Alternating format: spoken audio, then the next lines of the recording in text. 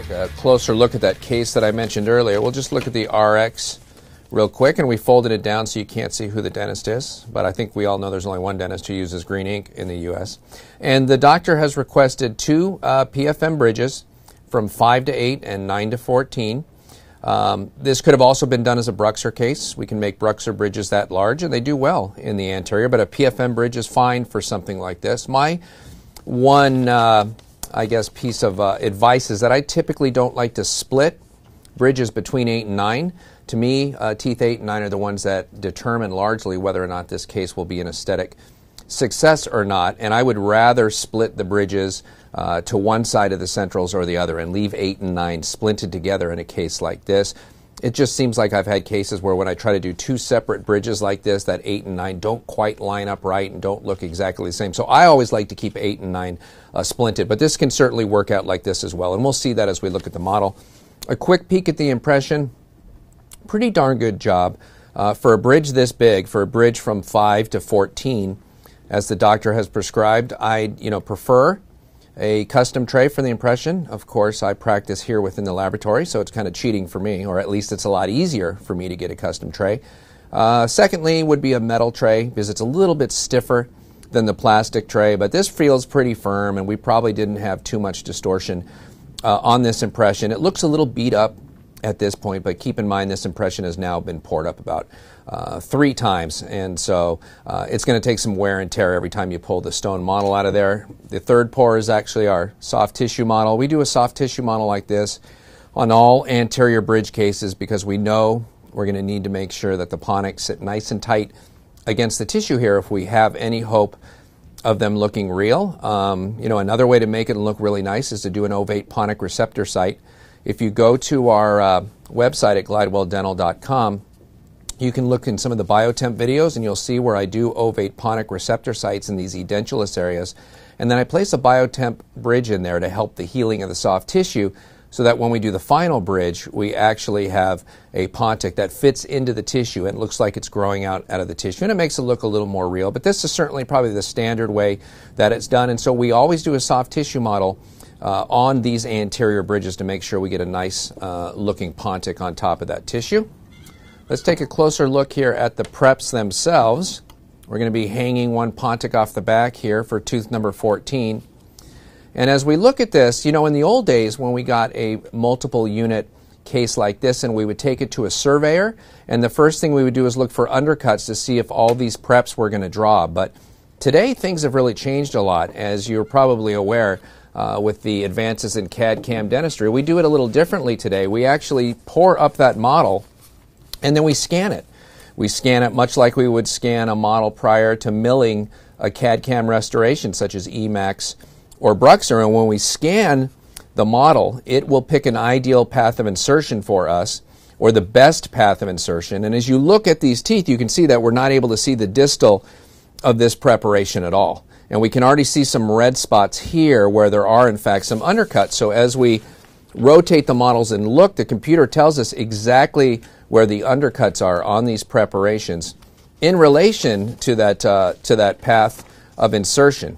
And when we look at it here, we can see most of them are on the distal of a couple of these teeth and on the lingual of those teeth as well. Not too many on the facial. So as we look at this, we can see there's definitely some areas where there are undercuts and these bridges won't draw the way the dentist has prepared it.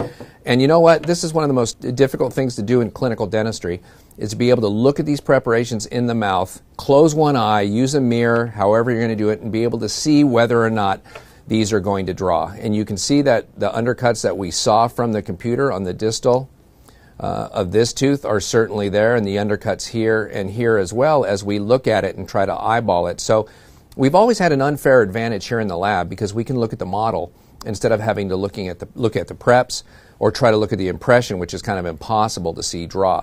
We also get to cheat a little bit here because we no longer have to use a surveyor. We can actually use some of our 3D technology and scan it and have the computer show us exactly where the undercuts are. So how are we going to take it from here, where we're able to send something to the dentist now? Now you can see on this model we've identified those areas where the computer told us we had undercuts, and our technician went in and actually prepared the models in those areas. So we've touched the model on the distal here, on the distal here, on the lingual and distal here, and on the distal on that tooth as well. And it's all been marked, and then the facial of this one tooth, there's only one spot on the facial. It's all been marked with a red marker to show the dentist where we actually did it. But the next question is, how much did we actually have to remove? And so we've always looked for a way to kind of communicate this to the dentist, and let me show you what we're currently doing. This is our best way to do it so far. I've got a little box over here. It says veneers. It's our veneer box just to keep it organized, but it's not veneers. Once the technician has gone in and made the changes to the preparation to get rid of any undercuts we have, undercuts individually on a prep and undercuts for all of these so that they'll all draw together, or at least the two bridges as designed will draw individually. We've had the technician make some thermoform copings for us that you can see here, and these are individual copings that fit on each of these preparations. And they fit and will only fit all the way down just like this once the offending undercut has been removed.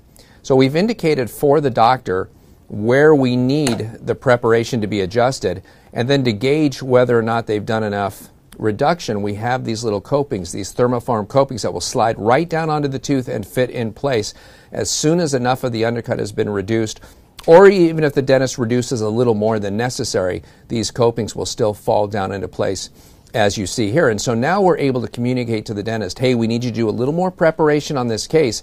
Here's where we want you to reduce it. And you'll know when you've reduced enough as soon as these copings fall down into place. So now the dentist can have the patient back.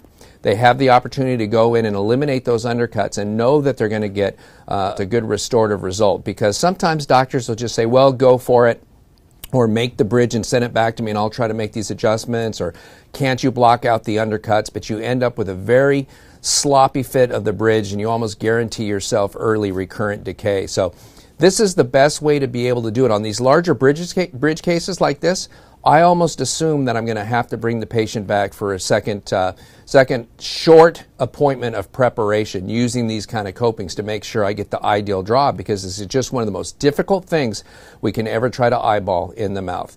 Today, because of CAD/CAM solutions and the ability to scan these preparations, we have a more accurate way to pass this information back to you and get a better restorative result for you and your patient.